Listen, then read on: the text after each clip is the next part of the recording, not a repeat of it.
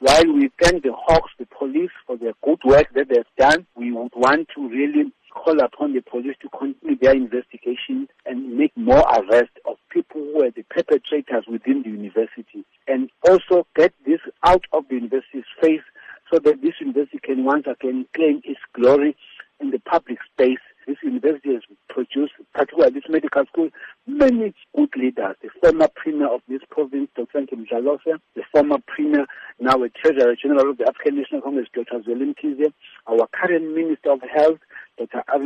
including the Deputy Minister, Dr. Joe Pasha, and many other eminent leaders come from this medical school.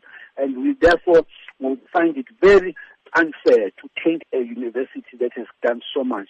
The concern from members of the public is that they may be practicing medical personnel who have allegedly paid this bribe, come through the system, and are now working, tending to patients.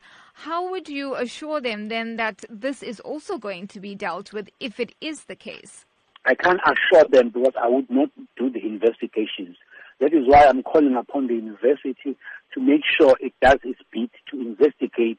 Having really got these people arrested, they must now give a list of who are those people whose parents gave a bribe for them to claim a space irregularly, and therefore the university will work backwards and actually tell us whether those students deserve those degrees that they have.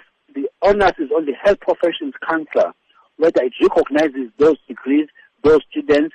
Now, as alarming as this syndicate is and how they operated, do you believe it highlights really the desperation of people to get into medical schools in particular? Unfortunately, even if it does, we don't really get into such an unscrupulous manner. That is why it has us as government who has been saying to the universities, please increase your intake of students because we are crying for more doctors. And for whatever reason, only now here and there, universities now are beginning to open up more spaces for university. I now know that KwaZulu-Natal Medical School is going to increase the intake into about 300 to 400 in the next 2 years. But before that, they were glued to 200, and yet they received about 1,500 applications. That is why, as government, we took it upon ourselves to send students to go and train elsewhere, in particular in Cuba, so that more and more students can qualify as doctors and come and assist us. We were very much aware that we are in a dire need of more doctors.